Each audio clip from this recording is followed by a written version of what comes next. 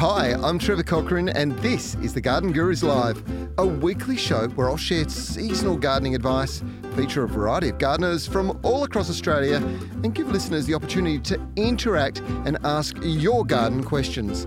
To join the chat live and ask your gardening questions, all you need to do is like our Facebook page and tune in every week. This program is brought to you by the Garden Gurus and Scott's Performance Naturals. Scott's Performance Naturals is the 100% natural and sustainable way to grow and feed your garden. Backed by years of research and developed by scientists, the technology employed enhances natural processes, allowing extra strong growth. The Performance Naturals range contains organic materials such as Nature N, blood and bone, seaweed, biostimulants, manure, and feather meal to improve the soil and encourage microbial and earthworm activity. To find out more about the Scott's Performance Naturals range, head to lovethegarden.com.au.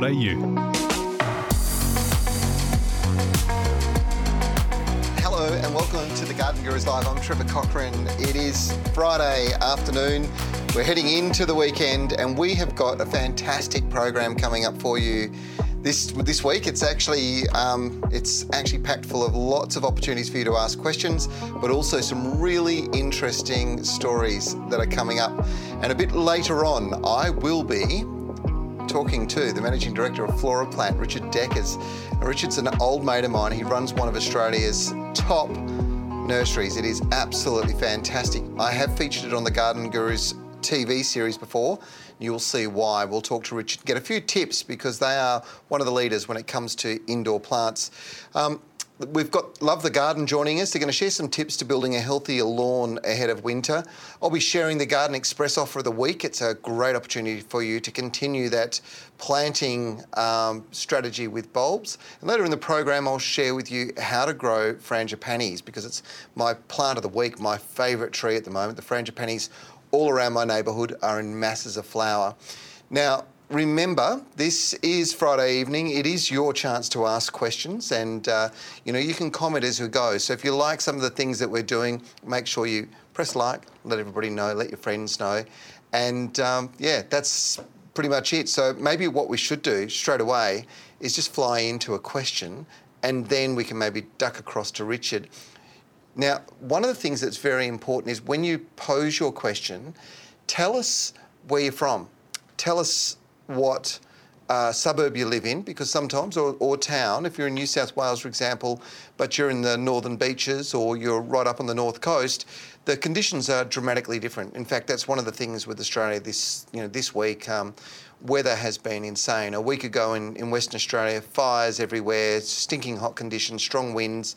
And within 2 days, we had 3 times the month's rainfall average in just 48 hours. It was just crazy. And we're seeing these extreme weather patterns occurring right across the country. So there's quite a lot of reasons, I suppose, that you do need to know, or we need to know where you're actually from. But Eunice's question is a really good one. And she wants to know if there are some new tools out there for elderly people. She wants to install a timer drip system around a small courtyard because using a hose is now painful. She's got low vision, she's arthritic, and she wants to make it easy to install. Can I advise an easy low budget kit? Well, there is one from Holman that we've used. It's the XR8. It is a fantastic system, and basically it's a simple screw onto the tap, read the instructions as far as the programming goes, and then just plug in your poly tube. Even you can run a multifaceted faucet off there so you can have multiple outlets and you can even run things like hoses, etc. Once you've set it up, it is absolutely simple. So that might help you. Christine, hi Christine from Stirling in Perth. It's nice to hear you again. She sent a picture of her sad rose and it's been treated with trace elements, Triforte and sudden impact. She's hoping that that's going to make a big difference. And a big hello to myself and the Guru team. Big hello back at you, Christine. You know what? Roses have really suffered, and the rain that we had in Perth has done the world of good to them in just the last week. So I was looking at mine. They were very, very stressed from just this continual hot weather, but they have really bounced back with some milder conditions. So the things you've done, Triforte, trace elements. Remember, Triforte actually has trace elements in it as well. and Sudden Impact, which is an organic fertiliser. It's going to improve the organic content in the soil. It's a good combination. Those three things are really good. So I hope that that helps. Simon is also in Perth. We've got a few people from Perth coming in today, which is great. How do I stop my elephant ear indoor pot plant from browning and yellowing? And that would be a terrific segue into introducing Richard Deckers. Now, Richard's the Managing Director of Floral Plant. Hands-on guy. He knows his indoor plants. In fact, he knows everything from cactus to succulents to orchids better than probably anybody I know. G'day, Richard. How are you? Yeah, not too bad. Yourself? Good. You look like you're in the middle of indoor plant heaven, my friend. Yeah, I set up a bit of a jungle, so show you what we do. That's awesome. That's awesome. So just on that particular question, the elephant ears, the alocasias or calocasia sometimes, browning and yellowing, what do you reckon the problem is? Look, to be honest, generally I've got them here in the house as well. Generally I find low light will cause a bit of that, as well as a bit of overwatering. So generally when the plant tries to get rid of that water, it starts at the tip of the leaf, and it tends to brown the tip of the leaf as the cells can't disperse the water. When you give it a bit more light, it can photosynthesize a bit easier and evaporate that water out. So mate, generally, sometimes a bit of overwatering. It's one of those things, isn't it? I was going to ask you at the end of our conversation, what are the two biggest killers of plants? And I know that overwatering with indoor plants is probably one of the biggest. Yes, it is. Yeah, and obviously underwatering is another one when people are too light on, but that's quite obvious because plants will wilt and you can see that quite easily. But overwatering is kind of the silent one where you start to see the browning of the leaves and that sort of thing. It's the old story, too much love or not enough love, isn't it? It is, for sure. Yeah. It's a fine balance, but yeah. So, mate, with indoor plants, you tell us a little bit about the nursery. Your nursery is spectacular. Okay, yeah, we've got glasshouse facilities. So we have all different compartments. Everything is climate controlled from heating to fogging, windows, screening systems, short day, long day systems, cooling systems. So orchids we need to cool. We basically have every climate at our fingertips, and we then produce the plants in the right zones. And you mentioned long day, short day facilities, and you, I think our history, our personal history goes back a long way, and Richard's dad originally came from Holland to Perth and set up a state-of-the-art nursery back then. Back in those days, he was probably one of the very first people to be using the long day, short day systems. What do you do with a long day, short day system, and what plants are you growing as a consequence of that system? Okay, so to grow a good example would be a poinsettia at Christmas. Yep. So that's a short day flowering plant, or it turns its leaves short in winter. But obviously Christmas for us is in the middle of summer. So we do the opposite to most of the world, and we actually produce the poinsettia in summer. So to make that happen, we actually have to create a short day, so under 12 hours of daylight. And we use these massive blackout systems, what we call blackout systems, which are curtains that automatically close and open to create that short day. And is that computer controlled? Yeah, everything is computer controlled. It's quite in depth. The system is very in depth. We can open, if there's too much humidity in the house, we can crack the screen open just to let some humidity out. So there's lots of little things we can tune into that. To make sure we're creating the best environment. And so it's all about shortening the days because that's what triggers the flowering. But of course, as we're going into summer, our days are getting longer. So you're reversing it around. So we're effectively giving it the same treatment it would be getting if it was growing in the Northern Hemisphere. Correct. So in Europe or America and places like that, where it's naturally going to flower at Christmas, we basically have to trick the plant to do that. Now, I think probably one of the things that you really led the way with was chrysanthemums at Mother's Day. And, we're not that far away. So have you planted your chrysanthemums? Are they coming along now? Yeah, so basically all the guys are doing that at the moment. So we've got the next 2 weeks, we've got to put in thousands of cuttings. So we've got the mother stock. So to do the mother stock, we have the opposite area. We have a long day area where the lights are on all night. So that creates vegetative cuttings. So we've picked all the cuttings, and the next 2 weeks we'll be putting all the cuttings direct in the pot. And this is again, so this long day system, you're doing the reverse in this instance, aren't you? Basically, to get vegetative material, we've got to reverse that process. Yeah. So otherwise, if we don't do that, the plant will flower too quickly and we don't get a nice plant. And these beautiful little chrysanthemums that we find in pots in florists and in garden centres and Bunnings stores in around that Mother's Day period that you've grown, and you're growing thousands and thousands of them, aren't you?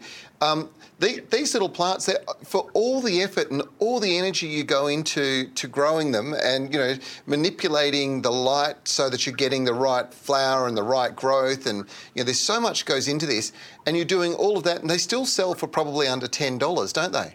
Oh, yes, they do. Yeah. It's what can you say? It's a commodity line, yeah, so to speak. It's just crazy how cheap they are. But look, that's one of those very clever things.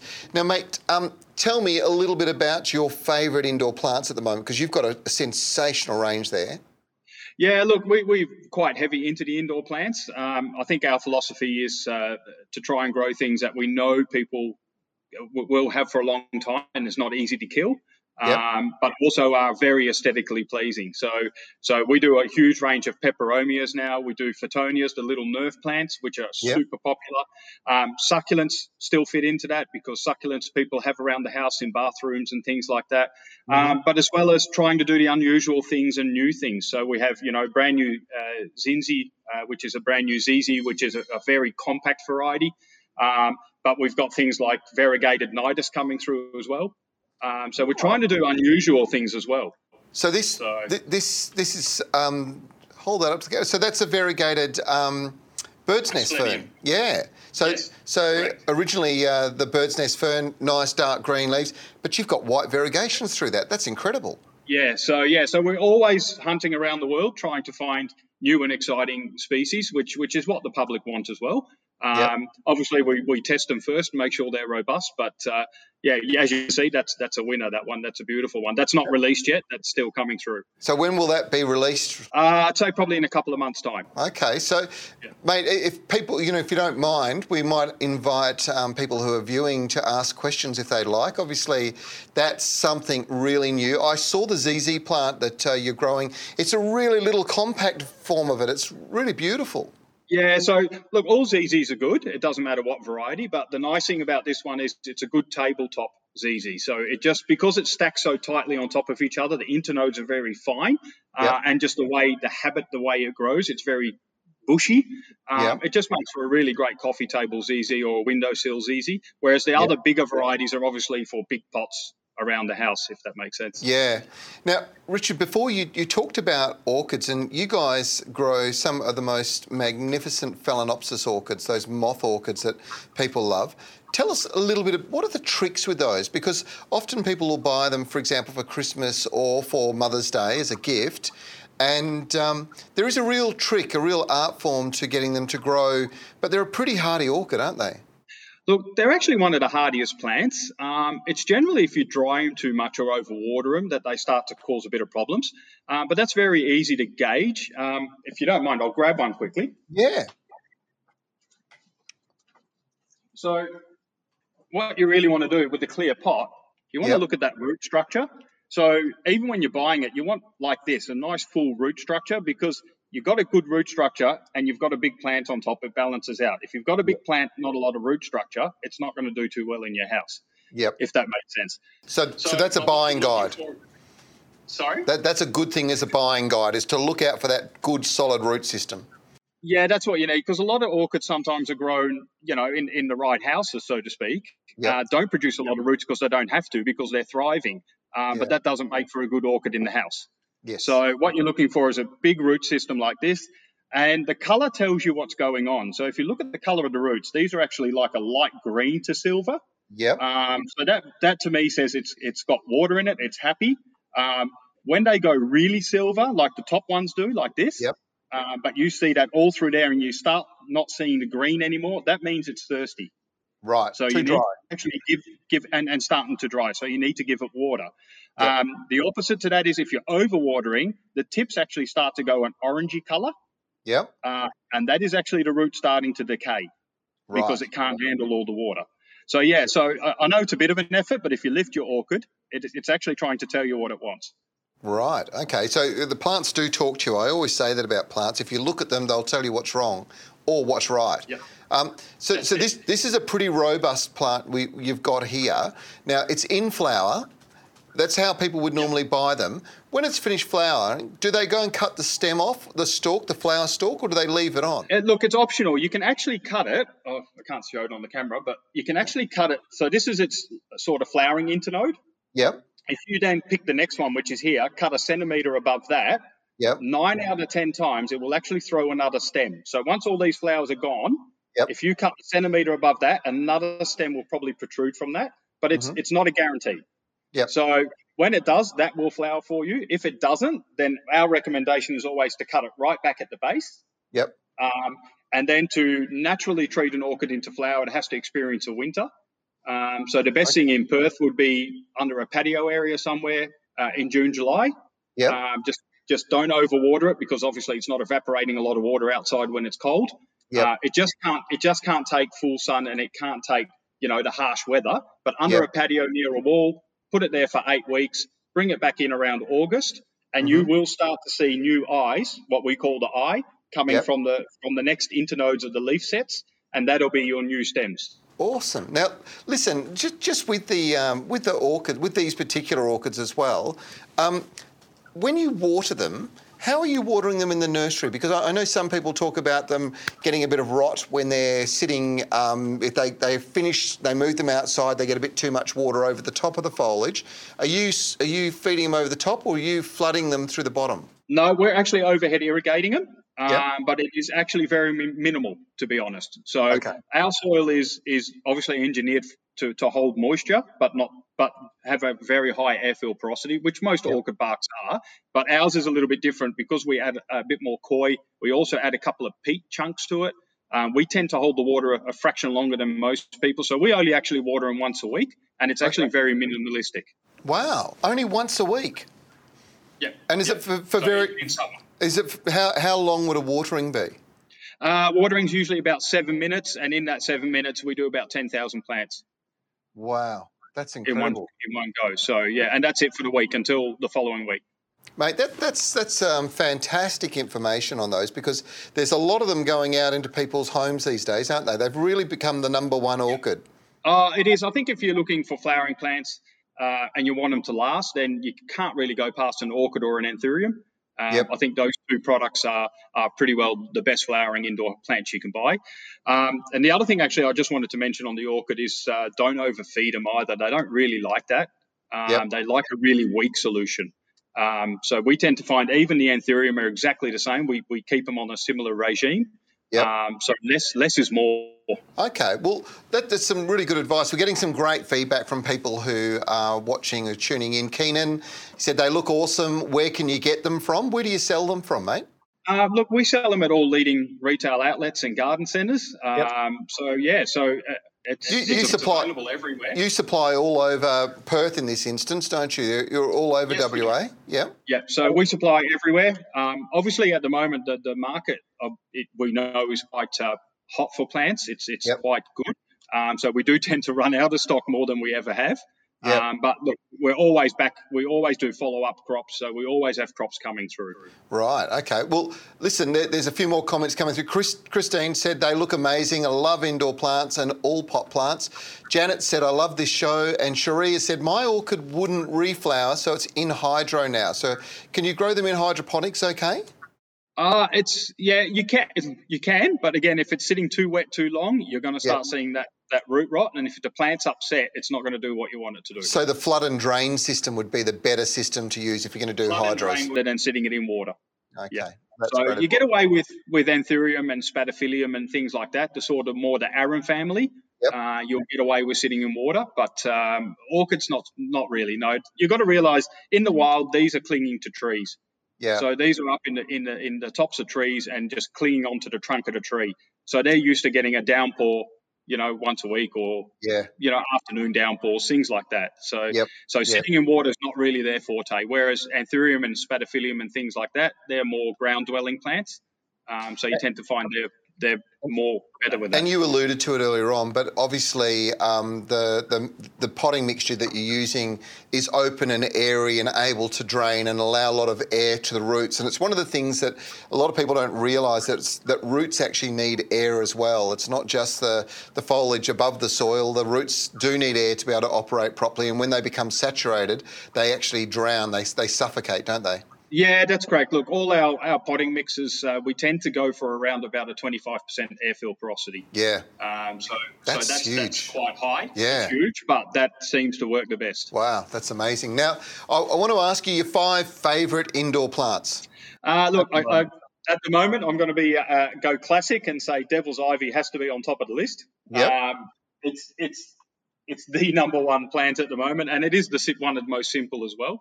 Definitely Azizi. It doesn't matter what type of Azizi or what brand or colour. If indoor plant, if you're looking for something you can't kill, then Azizi is the way to go. Indestructible, exactly. Yep. Spathiphyllum, look, you can't kill a spathiphyllum. They wilt. They tell you when they're thirsty. You can't really overwater them. As we said, we can leave them in water. So, again, very robust, awesome around bathrooms and places like that. I'm going to say Peperomia. They don't get enough credit. They're really good. They're really good. They're really robust. You can ignore them. You can come back after a month's holiday and they still look the same. The best ones I've ever seen of peperomias, the best ones I've ever seen growing are the ones where people have put them in their bathrooms. They're one of those classic bathroom plants. They just look great. They don't overgrow. Yep. They look fabulous and they love that environment, don't they? Yeah, they do. And they look fake. And that's, after all, that's what we want, isn't it? Aesthetically pleasing. Yep. Art, so to speak. Yeah, and it is. Now, how many do we have there? We had Peperoni, Spathiphyllums, we had ZZ, we had Pothos. Are we missing anything? Well, the other one I was going to mention, which is actually an old classic, is Ficus elasticus. Now, they've made a real resurgence in popularity, and basically because you can't kill them. They grow and they're beautiful. If you look around our office, I don't have any sitting behind me at the moment, but if you look around our office, it's one of the probably the toughest plants that we've got. They are just fantastic. And one of the things that most people don't realise with indoor plants is that when they do analysis of the air we breathe, the worst air we ever come in contact with is the air that's actually inside our houses and our workplaces, because we've got so many materials that slowly break down and release these things called volatile organic compounds. They're gases that come into the atmosphere as things like plastics break down or oils start to evaporate. And they're not good for us, and some of them can be really bad for us. And the best way to clear them out of the air is with indoor plants. They are the air filter. They'll take them out of the atmosphere, which is another good reason to have plants, inside the house, right? Yes, correct. Yeah, there's been a lot of studies in the past on that. And yeah, as you say, it's one of the easiest and cleanest ways to clean the air. We've still got the comments coming through. Cherie said Devil's Ivy is her favourite. Peace Lily is good too. Mate, if you could leave us with, I think maybe a couple of little tips possibly on the way to get the best results with an indoor plant. One of the things I always get asked is how much water should an indoor plant have each week? Yep. Look, we to be honest, in our households now, I think the modern household, everyone's got a bit of air conditioning and things like that. So in summer, definitely don't overwater because we've always got the climate and the temperature set. I think most indoor plants that you see here on the table would have plenty of water with once a week. That would be more than enough. But look, we do sell a lot of our stock in the ceramic, but lift it out quickly, have a look. If there's water in the bottom, don't water. If the water is gone, give it a drink. Weight is usually the best way as well. So if you, around the nursery, for us to gauge moisture in the nursery, we actually lift every pot. So we walk around on the benches, lift every pot to feel the weight. So after a while, you get to sense what's heavy, what's not. And obviously heavy is wet and light is dry, and you start to get a feel for how much water you should be giving. Brilliant advice. Richard, this has been one of the best sessions I think we've ever done. It's fantastic, mate. Thank you so much for your time. Yeah, no problem at all. Happy to do it. Not often we get the chance to actually talk to the guys that actually grow the plants. So I really appreciate your time. I'd like to do it again sometime in the near future.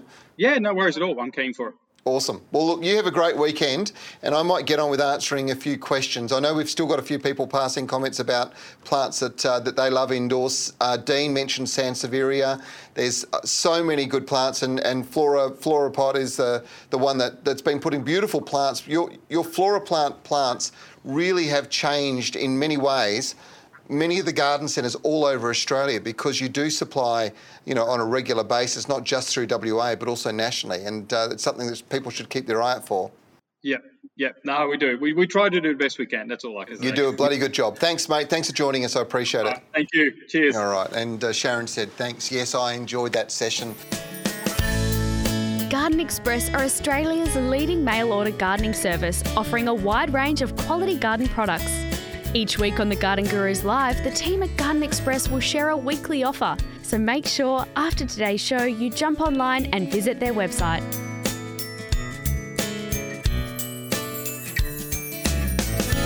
Now, we're going to get into some questions and answers. Remember, please, when you ask your questions, let us know what your suburb is. Where you are is really important. It's for me to be able to answer your questions properly. I need to know what sort of climatic conditions you're going through and what your seasonalities are right at the moment. We're a big country and we've got a lot of different climatic zones, so I'll do my best to answer them and give you the best information. Cherie said, yes, this has been my favourite segment and I'll rewatch it tomorrow. Good on you, Cherie, thank you. Questions and answers. Anya is in Parramatta in New South Wales. Hello to everybody in New South Wales, particularly you, Anya. Thank you so much. She says, hello, Trevor and the awesome Guru team. And that's an important thing, Anya, you're right. This is brought to you by a really great team of people who stay back and make sure that we're producing the very best material for you. You often just see me answering the questions, but it wouldn't happen if it wasn't for these guys. So good point, thank you. Now, Anya said that she kills succulents with kindness and she loves aeoniums, but she's managed to get some little cuttings that are still alive indoors. I'm taking it those are the ones that you've been killing. But they're not thriving. And hand on heart, you're not watering them as much as you would love to. They're in a little pot with succulent potting mix and the soil is looking too dry. I'm itching to water them. Any advice would be immensely helpful. I reckon Richard just helped you because basically what he's doing is he's watering his plants in the nursery just once a week, which is pretty incredible. So, and when we talk about water, we're basically talking about that much once a week. So it's 1 cup once a week is all your little cuttings will need. And when you're growing succulents, some of the best advice we've ever had, and I know that Karen from Love the Garden did this last week and she's done it before, but they'll grow from just the leaf. So you just need to pull the leaf away from the stem, pop that into that cutting mix and let it grow. It'll drop roots out and then a whole new plant will emerge. So try and hold yourself back. The tendency is to water. And I think also Richard did give another good tip there and he said, don't be scared to have a look in the bottom of the pot. If the bottom of the pot is actually, if it's got water, if it's very moist, you're going to have problems if you keep adding to that. These plants want to send their roots down to the very base, but they will struggle if you're not careful. So keep the water off. I know you're itching to water them, but they prefer it on the dry side. And remember, folks, if you like what you've seen on today's show, make sure you give us a like. That's important.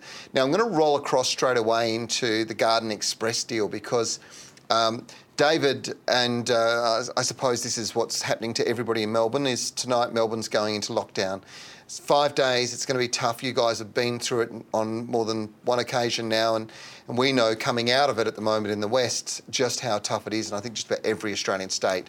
So everybody sitting here has been through it. So hearts go out to you guys, and I know that you're busy out there. I think David was taking the opportunity to make sure he took his wife out for Valentine's Day and maybe an opportunity also to have a glass of red. So I've been left with the responsibility of sharing their special deal. They did a special deal for us last week. They've got a Mega Gardener's Favourite collection this week. It is the ultimate collection. There's 10 varieties of spring flowering bulbs. That is 202 bulbs. Can you believe that? 202. Now, that's a mix of everything you're going to want for an amazing spring colour show in the garden. There's things like 50 freesias, and it's the Hideko mixed range, which is a really nice range of very large flowers that are fragrant. There's the Mascari grape hyacinths, 20 of those, 10 daffodils yellow, 50 ranunculi mixed, 20 freesia refractor alba, that's a beautiful fragrant freesia. Anemones, the poppy mixed ones, they're those wonderful poppy-like single flowers, beautiful colours. There's 10 snowflakes, 10 Dutch iris, the Discovery variety, which is one of the best, 7 mixed tulips and 5 hyacinths. Get a load of this.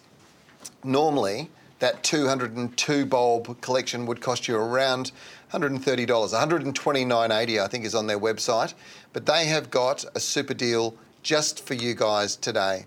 You can save 45%. They're only $70 for 202 bulbs. And the great thing about Garden Express, this is the garden centre that delivers direct to your door. So you order online, gardenexpress.com.au, and expect them to turn up in the next couple of weeks. They'll get them off to you. Now is the time to be getting into it. Now we've got an opportunity for you to ask you questions. And again, I emphasise, really important. Sandra, I know you've tuned in. But you haven't told us what suburb you're from. So please make sure you let us know what state and what suburb or town that you're from. Sandra's problem's quite an interesting one, though. This is one that actually occurs quite consistently. She's got an elk fern. So this is a epiphytic fern that grows in trees. They're normally grown on boards in home gardens and put on walls. It's got tiny black and orange sucking bugs, and it's destroying the stag, the actual fern itself, all the beautiful fronds. And this is a common problem, but spraying these guys is actually fraught with danger because they really do not like any kind of chemicals being poured over them at any sort of great level. So what you need to do is you need to use something that's quite soft ideally, and the ideal soft treatment is probably going to be something that's organic. You can use pyrethrum, and it will take those black and orange sucking bugs off that you're talking about. I know exactly which ones they are, and they're there because the elk has actually been producing spore from the base of the fronds themselves. Sandra, thanks for letting us know where you are. Juan Turner in Victoria, thank you. So what you really want to be doing is using pyrethrum, ideally. There's some synthetic pyrethrum and natural pyrethrum. Look out for the natural if you can. There is a bit of a difference. The synthetic is a stronger form. And there are natural predators which will take those bugs out, but it is a cyclical thing. And don't worry, your elkhorn will not die regardless. It will actually regenerate new foliage now. So, yeah, that's probably the easy solution. Staying in Victoria, Susan is in Geelong. Hello, Susan. My snowball tree is flowering, which is very odd for this time of the year. You are absolutely right. So this is a beautiful shrub called Viburnum opulus, and it has beautiful big pom-poms, very much like a hydrangea flower, but it produces them and then they hang all over the tree. And when the tree is stressed, sometimes you'll see it'll do a second flower. And really hot summers are generally the things that trigger that stress. It's a bit unusual though, because your summer has actually been quite mild. So maybe you've had a few hot days and it's triggered a little bit of root stress, and the plant has just done what they do naturally, and that's just produced some flowers. It won't hurt it. It's not going to affect the spring flowering. It's just one of those anomalies in nature when we get strange seasonal changes. Now, my plant of the week, I went and pulled this off one of my frangipanis at home. I've got some beautiful frangipani trees. This one is that beautiful creamy white with a yellow centre. It's the most fragrant of all of them. And the thing is, there's a lot of people asking questions about growing them. So I thought I'll just show you the easiest way to do it. And it's a little bit on the radical side.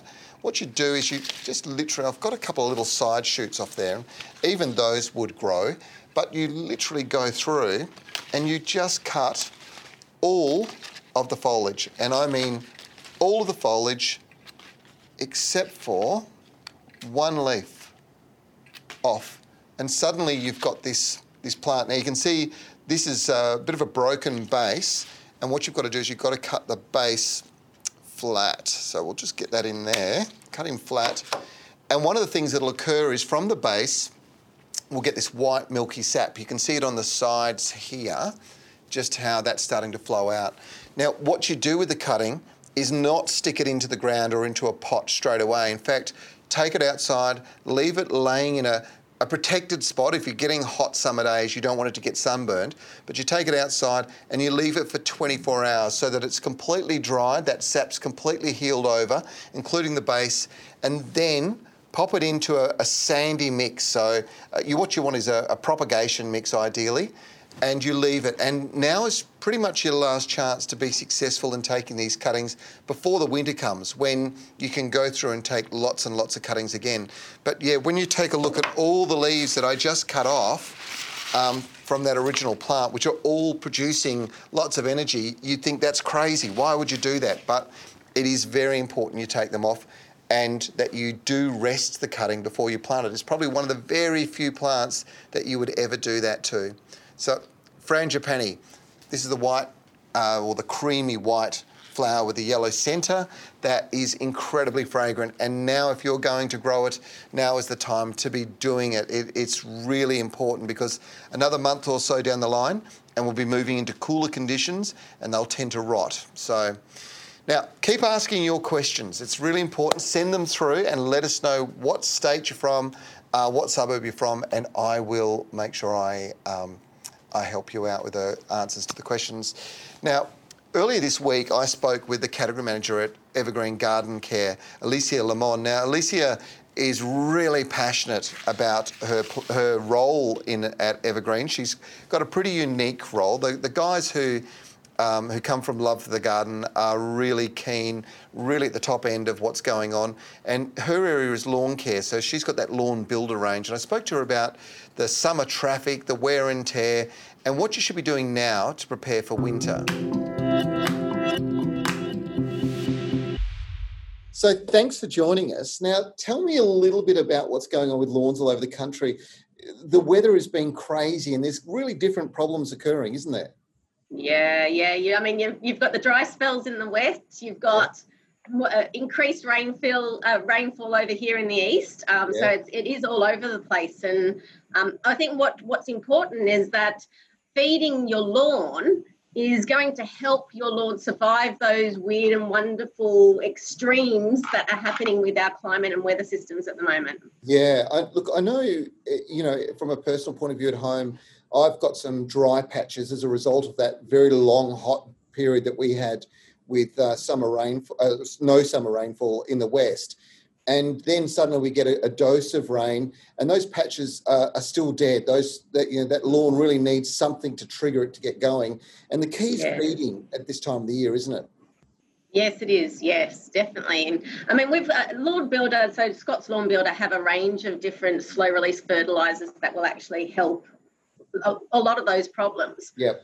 One particular, the wetting agent, the Lawn Builder slow release that does include the wetting agent will be something that will do two jobs in the one. It'll allow the lawn to hold on to more of that water during the sort of the rainfall periods and keep that water and penetrate the root system, but it'll also conserve that water for the dry spells that we may get from time to time. Yeah. So it's quite a good product in that it'll actually help in both situations. It'll help repair from the summer period and it'll also help us during the sort of heavier rainfall period and what we may come into this winter as well. Yeah, brilliant. Look, I suppose one of the really important things is making sure that you're getting water penetrating and then stimulating that growth, because we're in a window of opportunity to get regrowth, across the surface and get it all secured before we move into winter, and then winter sort of weed seeds start germinating and then the lawn's not growing as fast. So this is a pretty critical time to actually act and do something, isn't it? It is. It definitely is. I mean, we will come across, in certain parts of the country, we'll start to see bendies start to arrive, in the autumn season. And we don't obviously want to have sort of spaces within our lawn where seeds can actually germinate. So you do want to build quite a robust and quite strong and resilient lawn now so that we don't have those problems later on. And feeding is definitely the water is not enough. We do need to feed the lawn with some key nutrients that will actually help build a resilient and a lawn that's going to survive different sort of weather extremes. And, Lawn Builder really transformed the way we think about feeding lawn. I think, in the early days when I was a young apprentice, it was almost like a farming kind of practice. It was kind of like superphosphate and urea and these very raw materials that released very fast. And later on, we started experiencing problems, particularly in sandy, free draining conditions like we have in the West, where those nutrients were suddenly turning up in large quantities in our river systems and lakes and causing algal blooms and all sorts of environmental problems. And we realised that we had to stop dumping large amounts of nutrient because a lot of it was actually going through to the water table. Right. And this is where this recognition of actually a nice, controlled, well-balanced release of key nutrients to lawn on a daily basis over an extended period of time was far better than dumping large amounts. That's what Lawn Builder brought as a significant change, because it is a true slow release. Yeah, definitely. All the Lawn Builder products are a slow release fertiliser. Yep. And I mean, from a consumer point of view as well, there's no point in feeding your lawn to make it grow so tall and huge that you just need to mow it more. You want to build a thick lawn that will consistently sort of grow and consistently thicken so that it has deep roots and it has the ability to survive sort of different weather extremes, as I said. But it's not about, you don't want to feed to mow. You want to feed to thicken and have a strong lawn. And that's really critical at the moment. As we talked about, blocking out, obviously, patches of weeds appearing is a really important thing. In those patches, is there a Lawn Builder option with regards to re-sowing seeds into some of those areas to try and to get most definitely. Yeah, most definitely. So the Lawn Builder range offers 4 different SKUs, so actually 5 different SKUs that will actually you will be able to plant seed. And fill in those patches. One particular product, Patch Magic, is ideal for the smaller types of patches that you may have in your garden. That's brilliant. And then if you've got sort of a thinning type of lawn, you may want to consider sort of oversowing to allow grass seed to penetrate those little gaps that you may have instead of weeds. And, of course, as we move into sort of a more consistent moisture level in the soil, as we move into our winter and cooler season and higher humidity, it's the best time to be sowing lawn seed too, isn't it? It is, yeah, definitely. Alicia, the Lawn Builder range also recognises sometimes, and I was just talking about sandy soils, and my personal garden, I have quite heavy soils as a general comment, but a lot of patches that I'm seeing in gardens tend to look like the soils run out of energy and run out of those key organics that are so important.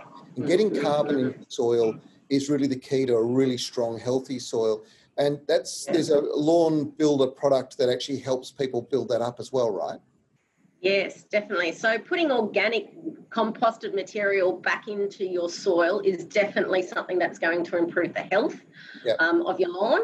And Lawn Builder has a fertiliser product, which is Lawn Builder Plus Organics, that will do that, and also a top dress product. So what some people may have found over the summer period, is that there may be more wear and tear on that lawn. The lawn may have, compacted a little bit. You may need to aerate to break up some of that soil.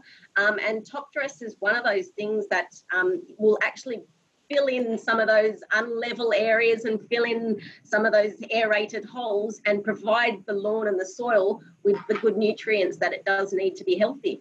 And encourage it to spread rapidly over those spots and recover. And really now's the time to be doing that, isn't it?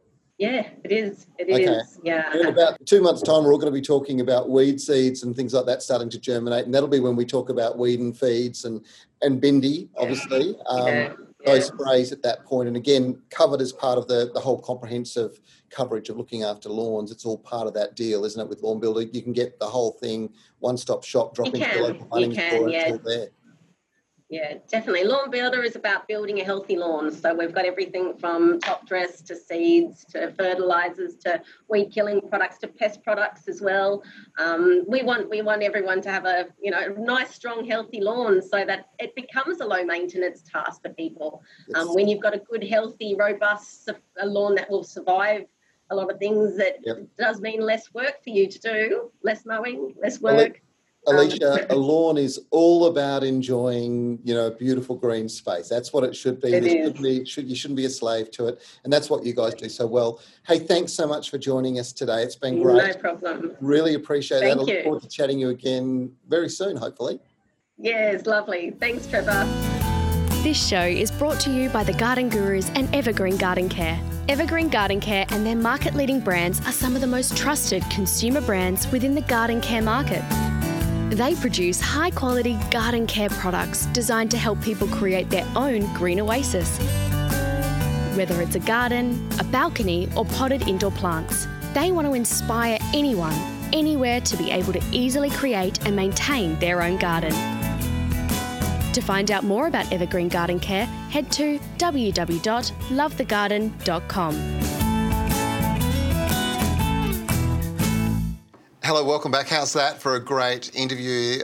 Very, very interesting thing with lawns at the moment, bringing them back from the brink, getting them up and growing strongly just in time for the winter, covering up those patches, vitally important, really, really important. So there's some great tips there from Alicia. Now remember, send us your questions in. That's what I'm going to be focused on for the rest of the show. And you will have a chance to win some of these fabulous packet seeds from Mr. Fothergills. I just said from Love the Garden, but it's actually from Mr. Fothergills. Thank you, Mr. Fothergills, for sending those in each week. So some nice little prizes just to keep your garden looking good. Good time of the year to be planting seeds too now as we start to move into the winter, higher humidity and more moisture obviously in the soil as well. Now, we've got Judy from Epiloc in Victoria. Hello, Judy. Are there any termites all over our property? Oh, I'd say there are a lot of termites all over your property and now your house. Now, you've heard of Thermador. Can this be bought over the counter? Is there anyone else, please? I would go straight to a specialist insect controller. Those pest controllers are the guys that you need to be talking to. I'm sorry, Judy. I'm not going to recommend. There's some pretty wicked insecticides out there for ants and termites. Pretty dangerous, and my recommendation is if you've got them all over the property and now the house, you need to actually set up a proper strategy, and that's where professional pest controllers come in. That's my advice. Patricia is in Perth. Hello, Patricia. Why is one of my white Floribunda roses in a pot died? Any tips? I suspect that it'll be shock. Floribundas are really tough group of roses, as a general comment. Interestingly enough, if you pull it out of the pot, have a bit of a look. We're just talking about ants, and I have seen on many occasions ants getting into the roots of roses that are grown in pots, and I don't know why they choose to do that, but it can be quite a significant problem. Certainly pulling the roots out, pulling the plant out now that it's dead, and having a good look at the root system is a good idea. But sometimes what will happen is the plant will grow quite a dense root system around the outside of the pot, and then with extreme conditions, and in Perth we have had some very, very hot weather for a sustained period of time. It may have dried out, may have caused those roots to damage, and the plant has just suddenly died. Not a lot you can do about it now by the sounds of it, unfortunately. I'm sorry to hear about that, Patricia. Sherry is in Muswell Brook in the Hunter Valley in New South Wales. Hello, Sherry.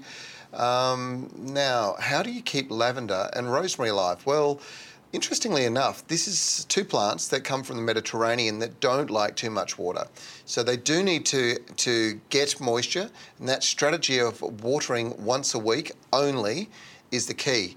The other thing that they're not really keen on is lots and lots of humidity. Both of them get fungal diseases quite easily. And so one of the key things that you've got to do is try and keep airflow going. So plant them well apart from each other, make sure that they're never up against each other, and try and allow as much airflow through. And if you're finding that you're getting patches dying out, go through and give them a good cut back. Don't cut to where there is no foliage, always cut to where there's still foliage on the plant, and it should regenerate and regrow pretty quickly. But there is a trick with lavender, and that is certainly pruning them quite hard once a year does them the world of good. But they're not a long-lived plant as well for many of the varieties. Certainly many of the popular varieties we now find in garden centres, you've got 3 or 4, 5 years maybe where you'll really get good results, and then after that they tend to get a bit woody and scraggly. I hope that helps. Sherry. Now, listen, we're getting a lot of questions from Perth this week, which is fabulous to have people from Perth tuning in. Armidale is in the hills. It's in the foothills of Perth. And Andrew has got a dog that keeps weeing on his lawn and it's obviously causing patches. How do you get it green again? Well, interestingly enough, Andrew, one of the solutions to the very high levels of ammonia that are in dog wee is making sure that you have those carbon blocks. So they're generally charcoal blocks, and you put them actually in the bowl, and basically the dog, and there's a supplement that you can also put into their food as well, and it tends to absorb a lot of that ammonia and hold it in. That's certainly one way to do it. I'm going to talk to you a lot about a product called Mineral Magic very soon. It's a brilliant biogenic amorphic silica. Big words, I know, but what it does is it absorbs huge amounts of things, and when you put it into huge amounts of nutrients, and when you put it into soil, it'll suck up that ammonia and it'll actually turn it to nitrate. It creates a home in the structure of each of the granules. It creates a home for bacteria that transform it from being ammonia to nitrite and then into nitrate, so the plant can take it up as fertiliser. And that will help stop that. It's a little early for me to be telling you because it's not quite out in the marketplace yet, but it is called Mineral Magic. You want to keep your eye out for it. It's a good way to do it. In the meantime, charcoal blocks in your dog's water bowl will help with regards to trying to reduce the amount of ammonia. Staying in Perth, Sharon wants to know the best way to get rid of grass that keeps growing in your garden beds without killing your plants. Well, Sharon, I would get on to your local gyms or VIP specialist or even a pest control specialist. I would ask them to spray a chemical called Fusilade. It is a selective herbicide. And the great thing about Fusilade is it only kills grasses. So you can spray it over all the plants in the garden bed. And as long as they're not a member of the grass family, it will kill the grasses that are growing in and amongst them and through them, and it'll kill them all the way down to the roots, and they won't come back up, and your plants will be able to grow without that competition. So that's called Fusilade. So it's Fusilade. Hopefully that helps. Visit the Garden Guru's online store and browse through a collection of high-quality, German-made Wolfgarten tools. You'll also find a range of books with information to help create and maintain a beautiful garden. You can also access the online store on the Garden Guru's Facebook page. Use the code GURUS for free shipping on orders over $30. Offer ends 31st of October. Okay, now Kathy is in Geilston Bay in Tasmania. Hello, Kathy. It's great to have somebody from Tassie with us. You've got grass that has seed shoots. And so this is the seed heads on top of the grass. It looks terrible. How do you get rid of it? The only way to get rid of it is to mow, I'm afraid, Kathy. So if you mow quite regularly, the grass will stop seeding. But when grass goes to seed, often it is because it's stressed and it's trying to reproduce. So if you are finding that it's occurring because you're not watering or maybe the soil's just drying out, as you move into more moist conditions, you should find that the seed head production will reduce. But certainly mowing is the key at the moment. Now we've got somebody, Consuelo. I hope I got that right, Consuelo. You're in Sydney. You've got an aloe vera. It's got black spots like rust. What can you do? Well, aloe vera does not like too much water, and when its roots start to rot, you'll see spots on the leaves, and that's exactly what's going on here. You're giving it too much water. So back the water off, and I wouldn't give it anything, to be quite honest, at the moment. I'll let it dry out a little bit, and hopefully that will help the plant recover. It's very, very important. Keenan is in Wonthaggi in Victoria. Hello, Keenan. It's great to have you with us again this week.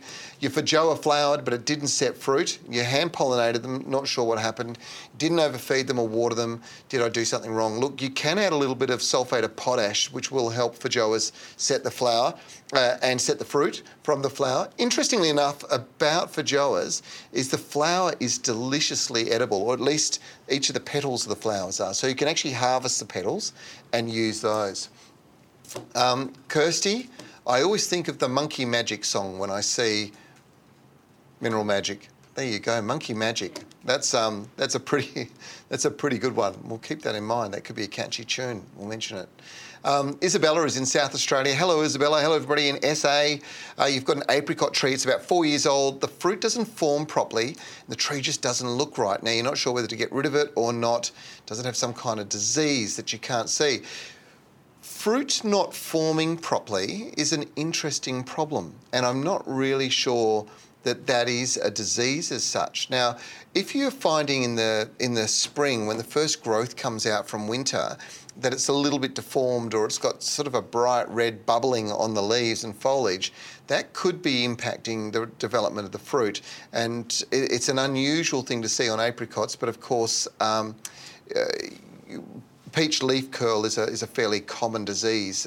There are some bacterial diseases, and one thing you could do to help try and alleviate any deformities is to apply a copper spray. So there is a copper-based spray called Cocide, or it's sold as fruit tree spray, actually, fruit tree fungicide spray. This Cocide is what the professionals use to keep their trees free of these kinds of bacterial infections and fungal diseases. So that might be what you could do.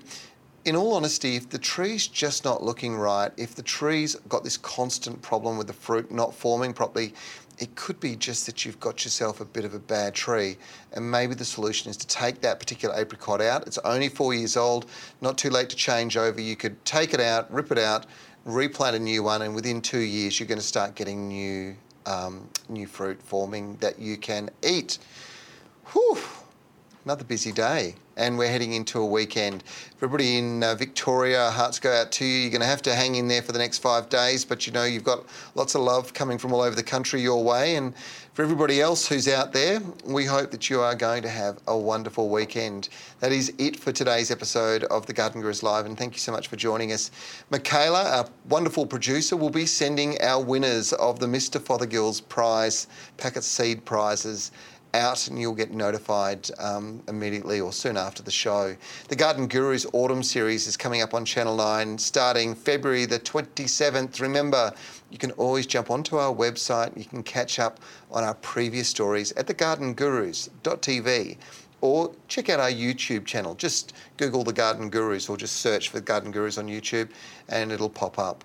You can listen back to everything that we have done today via live stream, well, that we've done on today's live stream, I should say, via Spotify, Apple Podcast and Podbean. And I know a lot of you are doing that now, which is great.